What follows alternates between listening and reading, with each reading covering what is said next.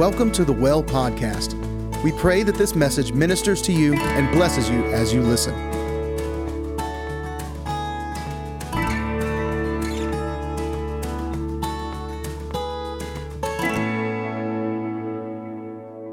So I get to talk a little bit about redemption, and there's so many avenues you can take on redemption. I guess a little bit about that. When I'm kind of a handyman, and when I'm at work, I really feel like I'm in a ministry, not just a job. I get paid to be at my job, but like at the same time, like I'm there on a mission. Even when I get out to my truck, I don't say this proudly. I say this just as an encouragement. When I get to my truck, I say, Lord, I know you're sending me somewhere on an assignment, not just to fix up somebody's bathroom or fix a leaking faucet. And so when I go, most days, I can't say I've perfected it by any means, but most days I go out knowing I'm sent. And with that, he gives me nuggets along the day, and some of the things that he gave me about redemption by listening to his word, by other pastors and stuff like that. One of the things that he really pulled out of redemption is definitely like our identity. And I'm going to kind of, I think, go into that without really hitting it, but that's kind of really where I think redemption is where our identity is in him. And one thing I looked up about redemption and understanding redemption is when you redeem something, ownership changes. And right there, you could go hours and talk about that, on how our owner, the Bible says that once we were slave to sin, and now we're slaves of righteousness, which is an awesome thing. But here's also, like, if I can take redemption and put it more into a different word of redeem. If you think about a redeeming voucher, whether it be cash, a coupon, or whatever. If you think about like a coupon, so to speak, there's always bold letters on the coupon, right? And then there's this fine print at the bottom. And we normally take that redeem voucher to the store, and they're like, hey, that was only good on Tuesdays because we didn't read the fine print, right? Well, I found out that maybe not us in this room, but as a whole, when I understand my heart, when I talk about the church, I mean the Church of Christ. I am a very kingdom-minded person. I don't just think about the well. I love the well, and I'm definitely here on assignment too, but I really think about the kingdom of God, the bride of Christ. And one thing I've noticed about the church across the globe is, actually, let me go on this. When we look at that voucher, I guess, if we get it in the mail, so to speak, we see the big letters and we get so transfixed on the big letters. In the church, we do the opposite with the voucher that he gives us, the voucher of salvation. I'll use this, is we actually look at the fine print. And one word particular in the fine print says heaven. And we get stuck on heaven and we wave our voucher of heaven when that's not even the big print. The big print that would be on your voucher of your salvation is now a child of God. That is the big print. And a lot of times we miss this. But the Bible says, unless you come to me as a child, you won't even be able to come to the kingdom.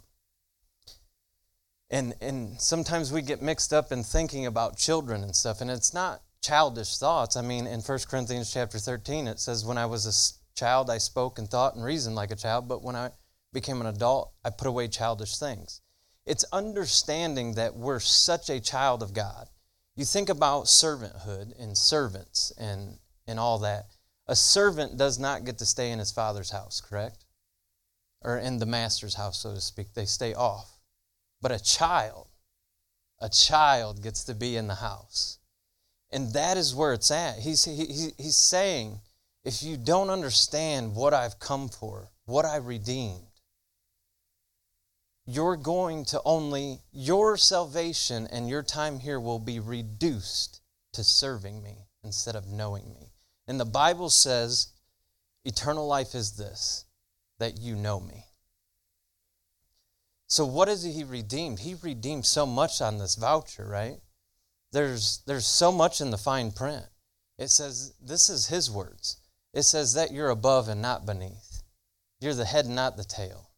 You're righteous, you're blameless, you're spotless, above reproach. And it goes on, I promise you. It's constantly pulling you to a greater thing. But we can easily get caught into this deception. And if you read like the book of Jude and stuff like that, it talks about false teachers and stuff. And we can easily get so caught up in thinking that we're being proud of ourselves. And there's three things that are in this world: the lust of the flesh, the pride of life, and why am I missing it? Anyways, go on. But the pride of life. So we don't want to be proud when we say these things. It's him that says. It's him. Like, you think about faith. It's not my faith. He's my perfecter. He perfects my faith. He introduces me to faith. He finishes my faith. He's the author of my faith. It's him that does the work inside me that pleases him. It's all about me being a willing, moldable vessel for him. But it's all also about knowing what my voucher says. And here's where I can actually go into too is, okay, so we do get a voucher of salvation. But I can say that he actually gives us two.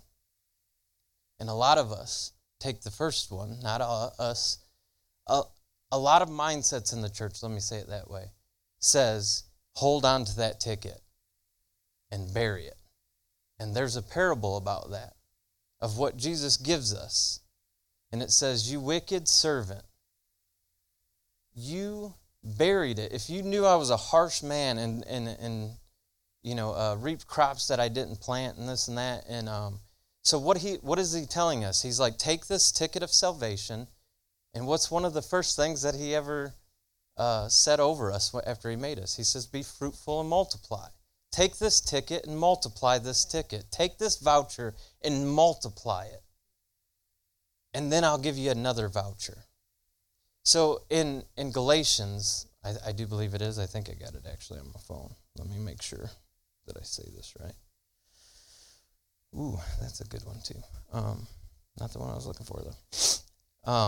So Galatians 1:4 says, who gave himself for our sins to rescue us from present evil age according to the will of our God the Father. So there's another verse I do believe in Colossians.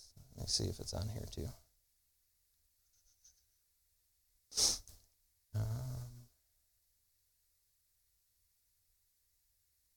So Colossians 1:12-14 says, and giving joyful thanks to the Father who has qualified you to share in the inheritance of his holy people in the kingdom of light. For he has rescued us from the dominion of darkness and brought us into the kingdom of the Son he loves, in whom we have redemption, the forgiveness of our sins. So the cool thing is on that voucher, the first one, he's rescued us. And here's where the church gets lulled to sleep. They think the second coming is the rescue mission.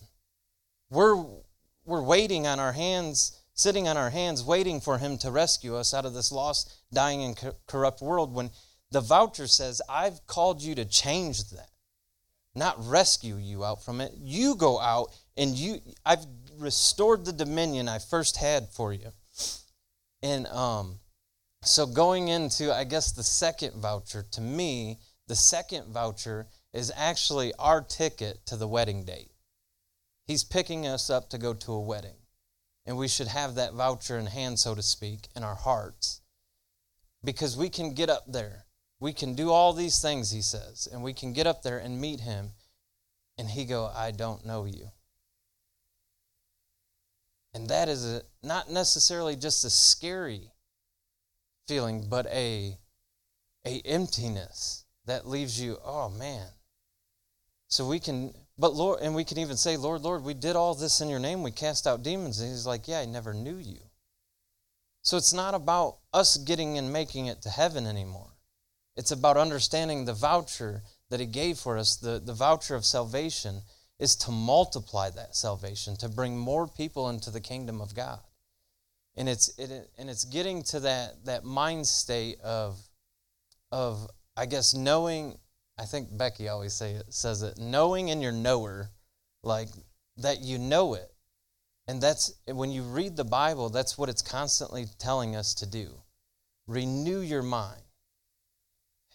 Have your mind state fixed on me, and I'll keep you in perfect peace. Think about things above and not beneath.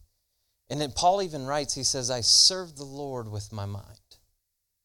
It's our minds that can easily take us out, because let me be transparent with you. My youngest son was sick this last week.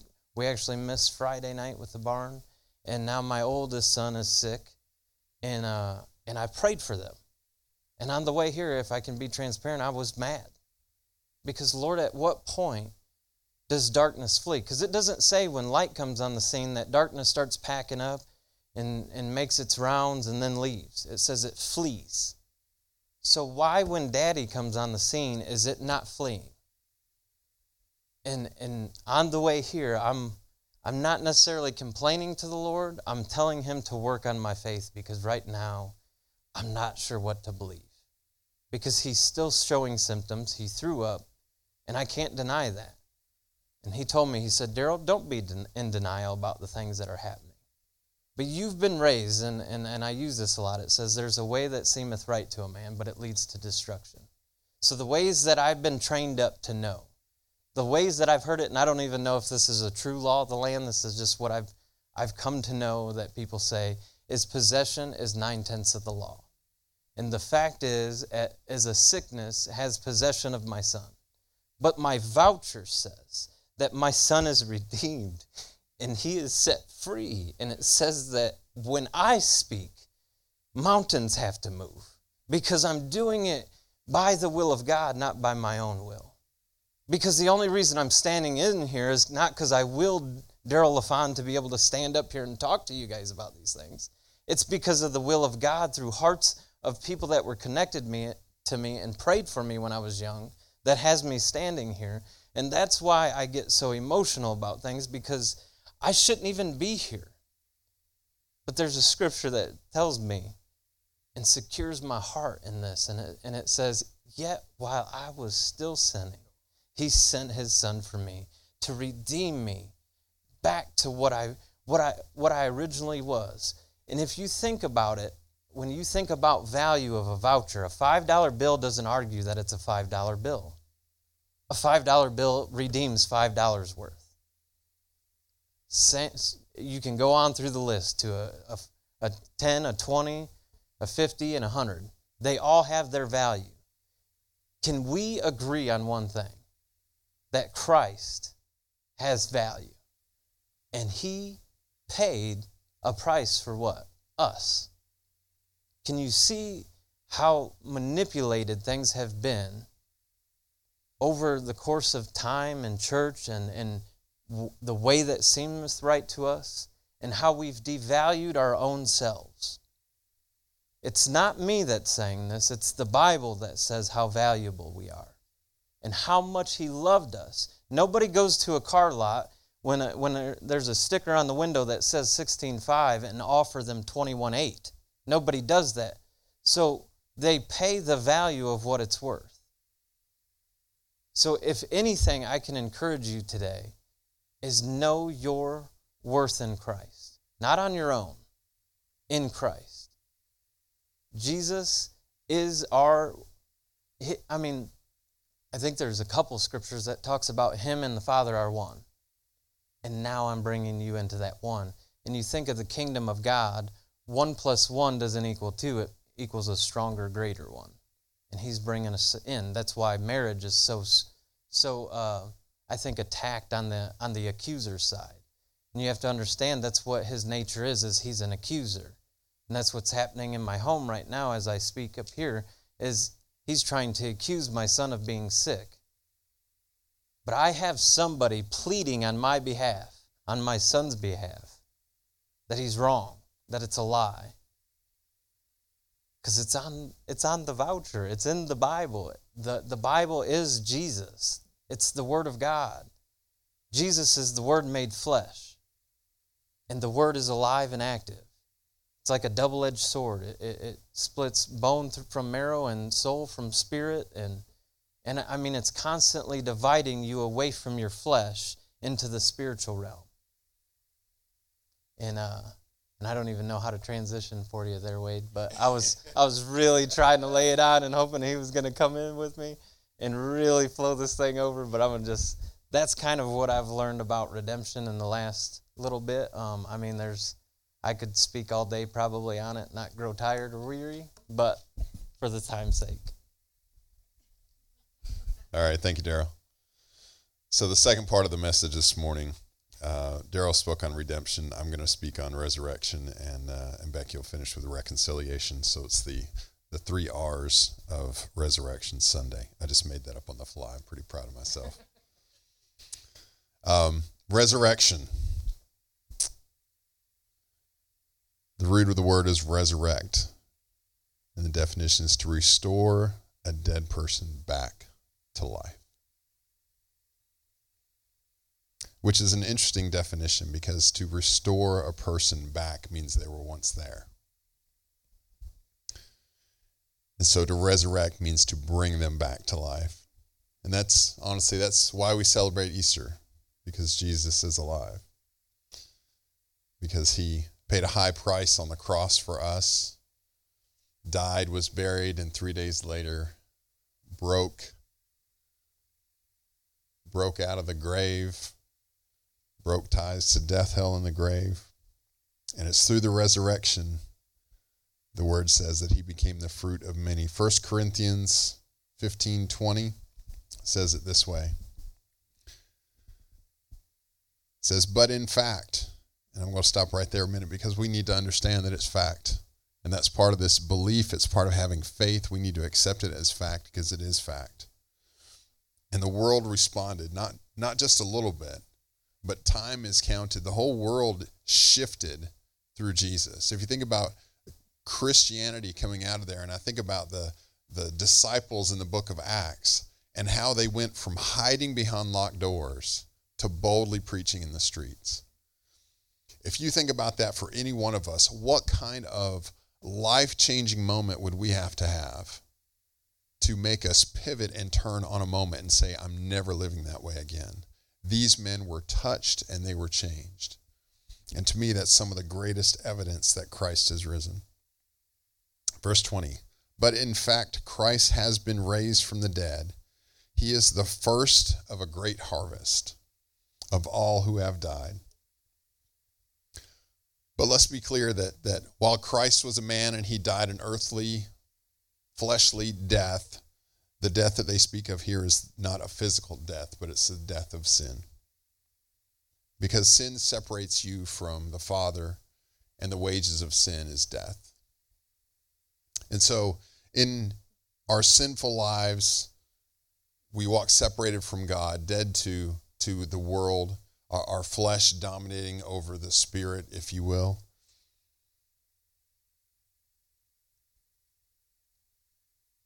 But when we accept Christ in our lives and we find that first grain of faith, and I think that's important to note, is that it's not full faith, it's not 100%, it's not that you don't have any doubt, but you have that first grain of faith where you say, Christ is risen, he's paid the price for my sins, and I believe.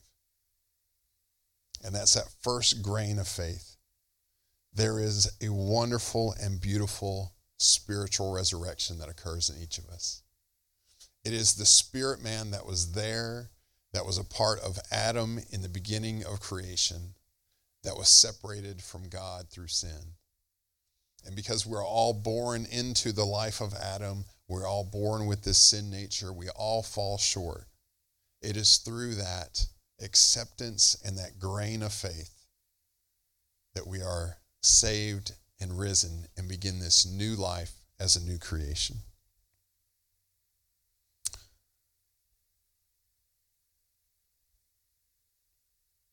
And it says Christ has risen first, and he becomes our first fruit. And so this is one I just want to touch on this because I think it's fascinating, because if you look at the festivals, if you look at the timeline of the resurrection, it coincided perfectly with the festival dates of Passover and unleavened bread, and his resurrection occurs during the festival of first fruits. And you have to understand the festival of first fruits is an annual tradition where the priests would go out into this designated field that is grown only for this purpose, and they select the very best bunch, if you will, of the grain that's out there, and they cut it and they take it to the temple and they provide it as an offering with the promise that the harvest to follow will be great. And so Jesus, in likewise fashion, is the best of man, sacrificed at the temple and raised again with a promise to all of us that there'll be more to follow. And so we join him in that resurrection. Verse 21, so you see, just as death came into the world through a man, that's Adam, it says, now the resurrection from the dead has begun through another man, Jesus. Thank you, Lord. And just as everyone dies because we belong to Adam, everyone who belongs to Christ will be given new life. Isn't that amazing? You are given a new life. And so it's through Christ, as we become a new creation, that we are given this new life separated from sin. And it's a new life through faith. And so this grain of faith, I think it's interesting, and I use that term specifically because we talk about faith and growing in our faith. And it occurs to me, much like a seed. If you take and plant an apple seed, what are you expecting to see? Not another apple seed, but you're expecting to see something greater. You're not expecting it to replicate one time, but you're expecting it to grow into something greater. And so much like Jesus, who was that seed, who was cut down, buried like a seed, raised as if a plant sprouting from the ground. You see this? He now multiplies through us in the world. We now are the branches on that tree. There's a parable that talks about a grapevine, and it's the same type of thing. If you can imagine a grape seed growing into a grapevine, now we're all the branches, and through what we do, we produce the fruit. And so that's how God multiplies in our new life. We get grafted into that plant, grafted into that seed that Jesus initially planted. And we talk about becoming a child of God. That's that grafting in and becoming intimate and connected to the Father. And once, if anyone grows plants, once you graft it in that place where that cut is made and they're joined, you cannot separate them. They become one plant. And like Daryl was talking a few minutes ago, Jesus and the Father were one. There was a unity there. And he prays for us, and he says, Father, I pray that these will come into unity as you and I are in unity. And so that's that grafting in. And he wants us to connect to the vine, be connected to him. And it is through this new life, this resurrection within us, that we make that connection. And so in my study this week, I couldn't help but think about Lazarus. And I had to go back and reread the story. It's found in John chapter 11. And as I read through it, just found some things that stuck out to me that hadn't stuck out before. And it starts off and it says that the story of Lazarus, it says Lazarus was sick. How many of us were sick and lost in our sin before Christ found us? Now, Lazarus already knew Christ. How many of us were kids and we knew Christ and walked away? And at some point we realized that we were separated. So Lazarus was sick. And in fact, by the time the message got to Jesus, it said he was very sick.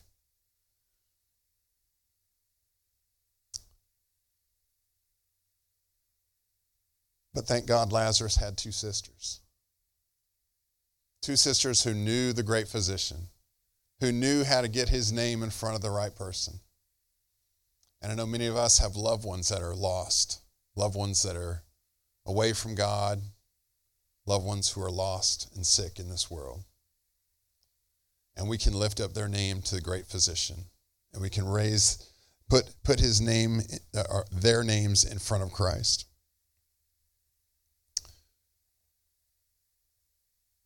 But yet we learn later in the chapter that Lazarus died. And in fact, that Jesus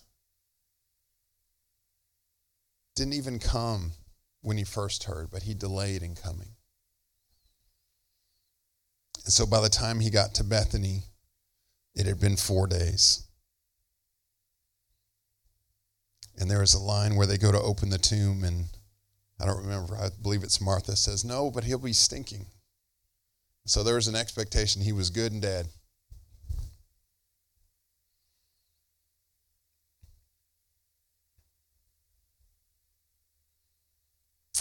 But that wasn't the end of the story. You see, Jesus went and he stood before that tomb, and while everyone else had counted Lazarus out, while everyone else counted your loved ones out, while everyone else might have counted you out, Jesus stood in front of you while you were yet a sinner, while you were yet dead to him. And much like Lazarus, he called your name, he calls your loved one's name, and he says, come out of that. I have a new life for you. There is resurrection in my name. Come. And he calls Lazarus, I'm struggling with that this morning. He calls Lazarus out of that place of death into new life. And so I have hope. I have hope for my loved ones. I have hope for those that are lost, those that knew him and walked away, those who have seemingly turned away from God. I have hope because I know when I pray, I can get their name in front of him. And I know that he will glance their way. And much like Lazarus, he can go, you know what? It's not yet time. God won't be glorified enough yet. But when it's right, when the time is right and God can be glorified, I will call their name and bid them to come out of their death. And so we owe a debt of gratitude to Christ because he redeemed us. He was the first fruit. He was the first one to go to that death, conquered death, hell, and the grave, and came out with the keys. And so through Christ, we can be resurrected to new life in Christ, and we can join him in that unity of faith. And all we have to do is have that seed of faith and respond when he calls, and we can join him in that resurrection. Because it's not his will that any would perish. It's not his will that any would be left behind. You know, we can look in the Bible and it talks about in this scene, in the midst of all the doubt and all the people and Lazarus being dead in the tomb, it says Jesus wept. And I believe that he weeps today over the people who are lost and away. And he weeps today over those that won't come when they're called. But I believe he is patient and long-suffering. I believe he is after people. He is calling their names. And when they respond, heaven erupts. We talked about the song earlier. It says, hell lost another one. And that's the joyous celebration that happens in heaven. And when our loved one comes in, we join in that celebration. We join in heaven's celebration when our loved ones come in. So we thank God for his resurrection power. And we thank him for his example that he set. We thank him that he's the first fruit among many. And we thank him that it's his desire that we are all reconciled back to him. So what is reconciliation anyway? If you think about reconciling, you're probably familiar with it. If you reconcile your bank account, to what you say you should have, right? And so reconciliation is an agreement that takes place, a balancing, an agreement where two things come into agreement with each other. So I'm going to give you a better definition. Reconciliation is the process of making consistent or compatible. That's what happens when we are reconciled to Christ, that we are made consistent and compatible with him. Wow, we just heard about God's redeeming love and how that's all rooted and grounded in identity and us understanding what he has given us. Then we got to hear about how we're raised to life in Christ, and that because of his resurrection, we are alive. We are dead to sin, but we are alive in Christ. And then to think that this process of reconciliation takes place within that, where we become compatible and consistent with him. Not in a place where we are threatened by sin, because we learned that sin died on the cross, shame died on the cross, guilt died on the cross. But we now take up the identity that Christ has given us, where we've come into unity with him, right? And so reconciliation isn't just about us, but we're also, as believers, called to the ministry of reconciliation. Not only is reconciliation compatibility made for us, but we're supposed to take the story. We're supposed to tell the tale. We're supposed to live the life that shows redeemed love and resurrection power.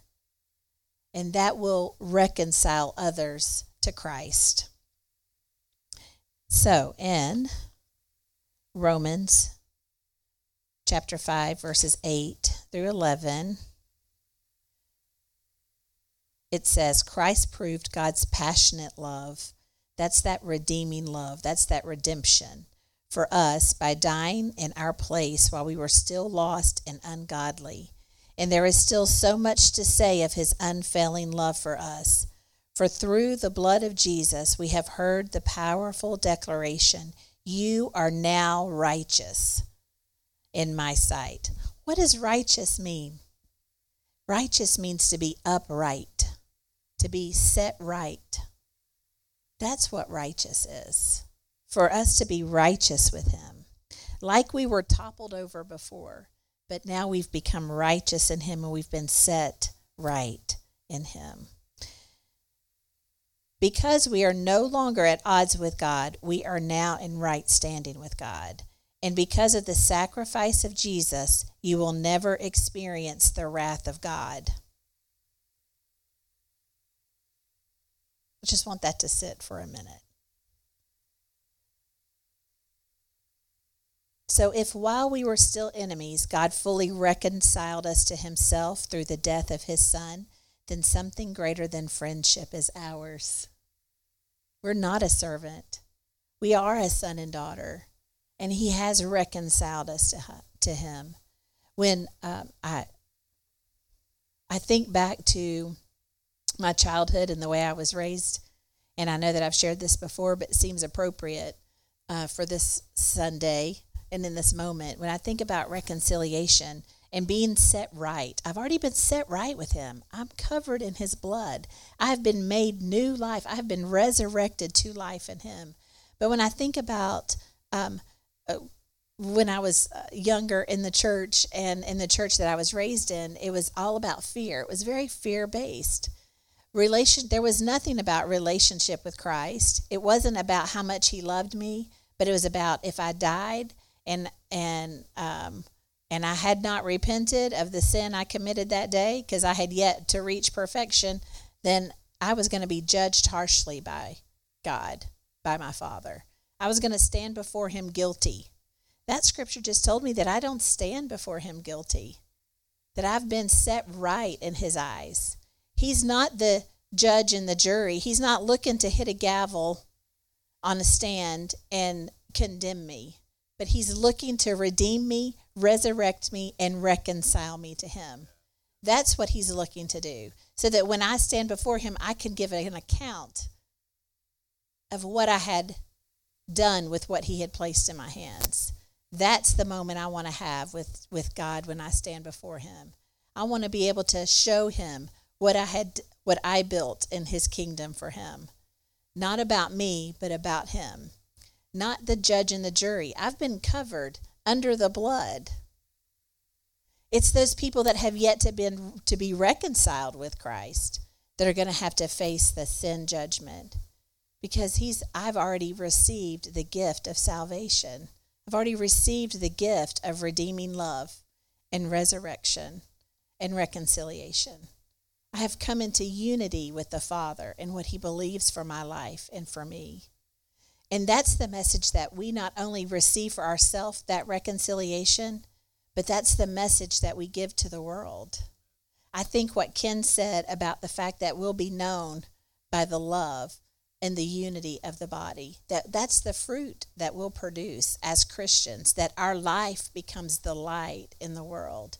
And we have to recognize, we have to really embrace the fact that we have been reconciled, and that there just may be some wrong thinking. When Daryl said that we have to renew our mind, that we have to think on new things, it's a process, because there's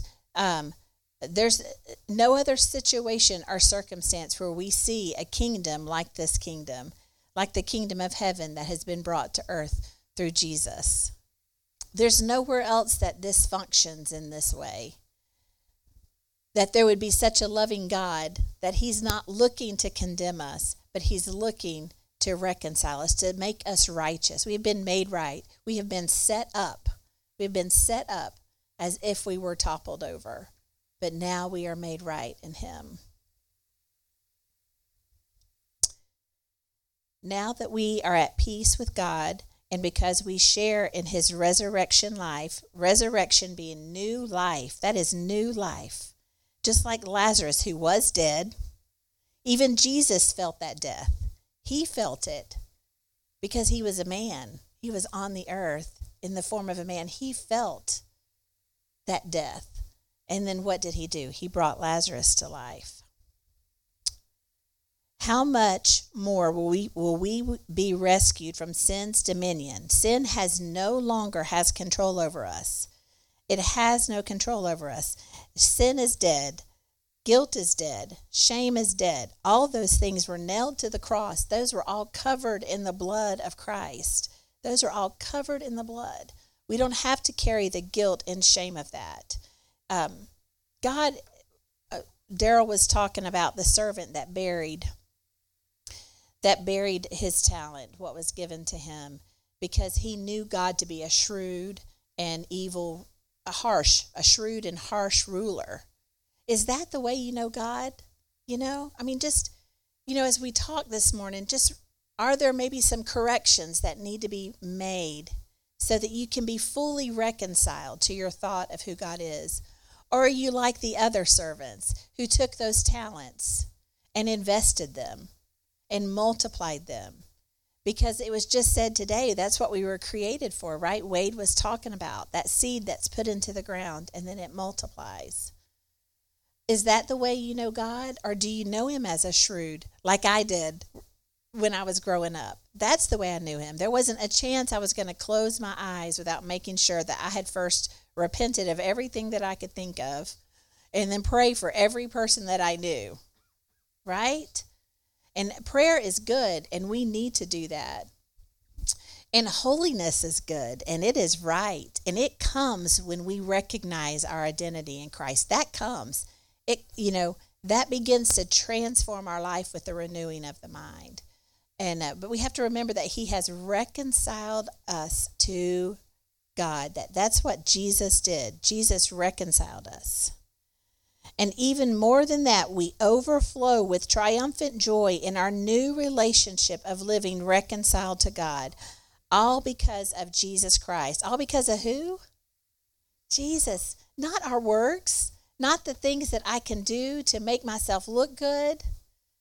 Not the things that I can change on the outside that don't impact the heart. It was Jesus.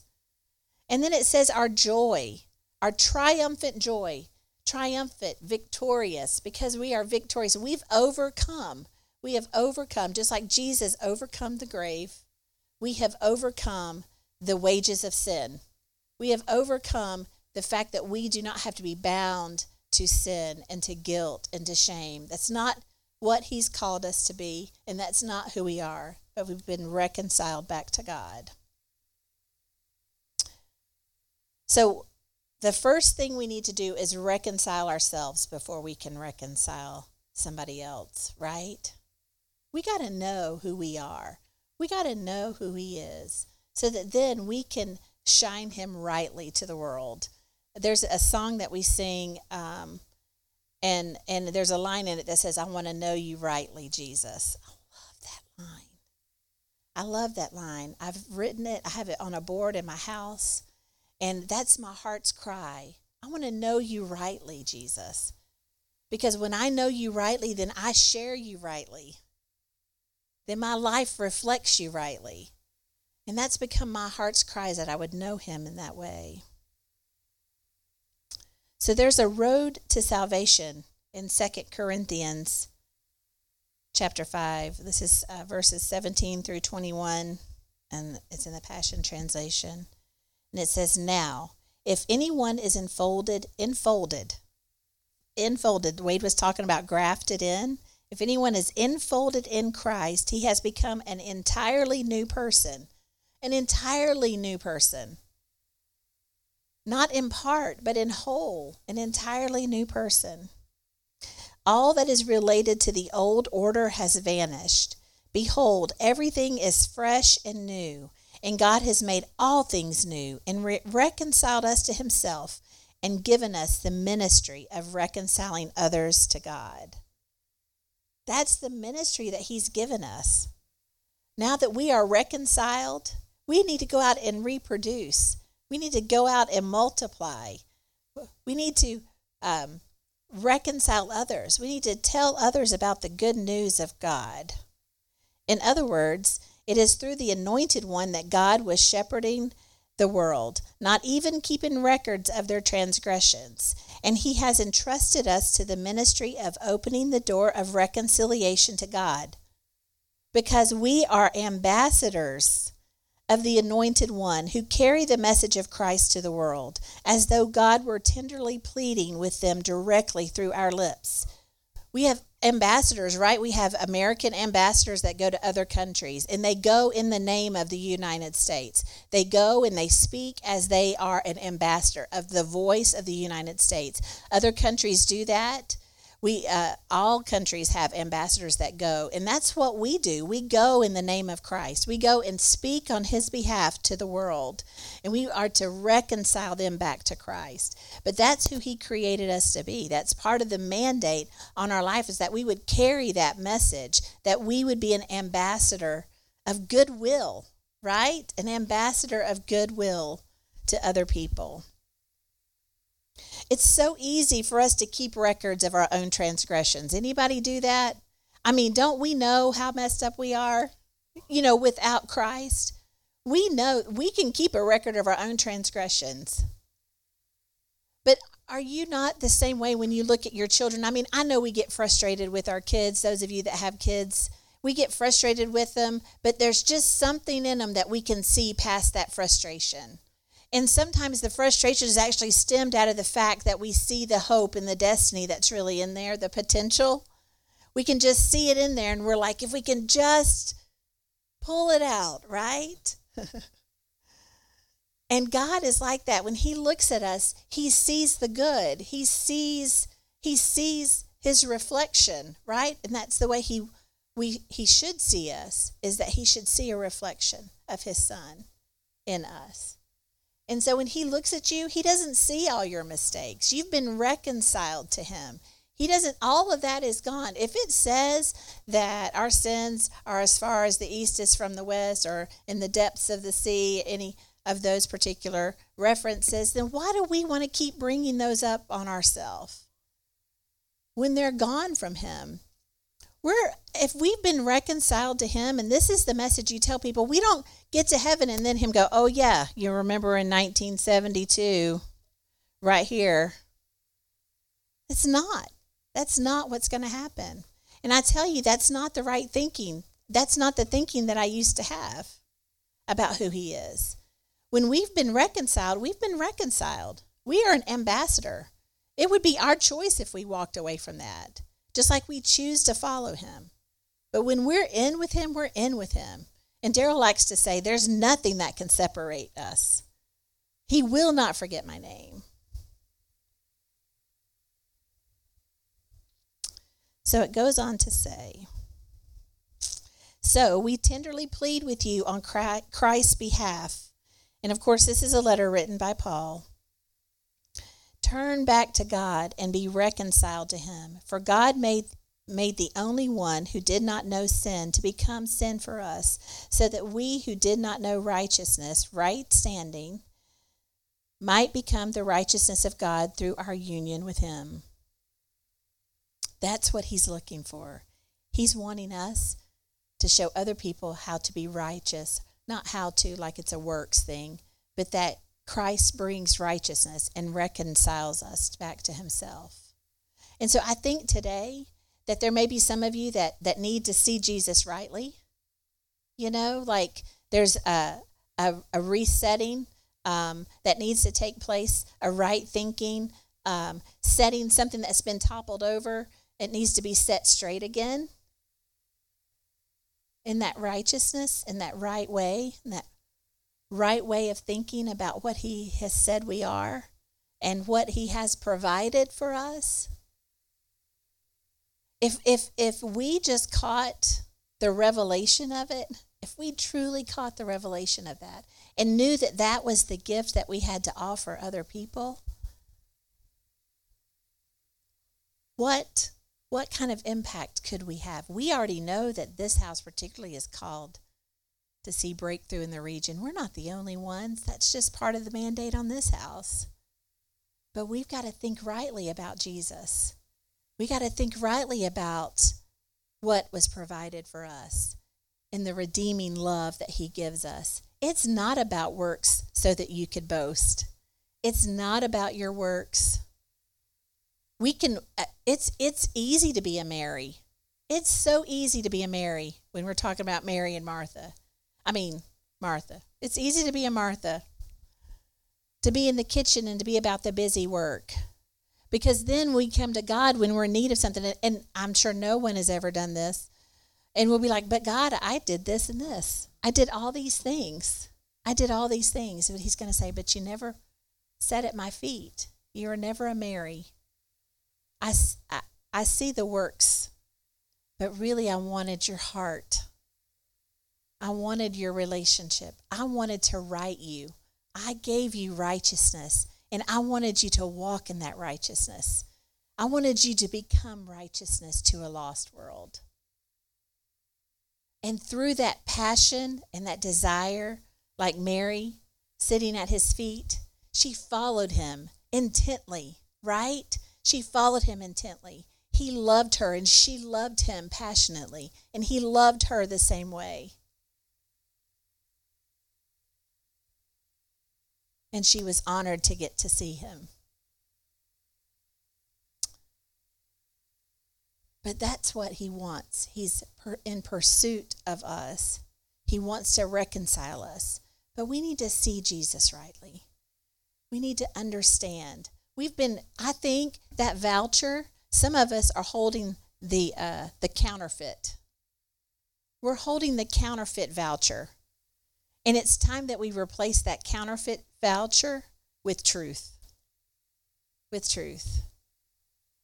And so, can we just have the worship team come back up?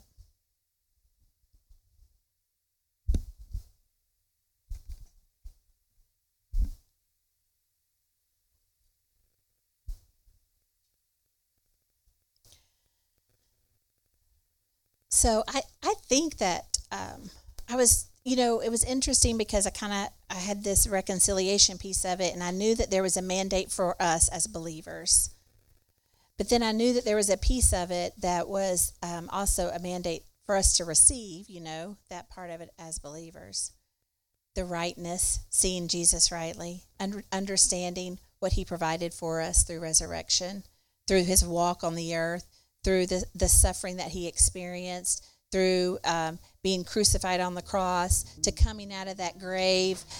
It's so interesting because Wade has done a lot of deep research, and a few years ago he talked about this rock, because it says that the ground began to shake and the stone was rolled away and this rock that split and this thing that happened, all the things that history actually says. Not that we need history to prove what we know to be in the Word of God, but it's so interesting how the more they look for reasons to discount who Jesus was and what Jesus provided, they're just finding out more and more that it's legit.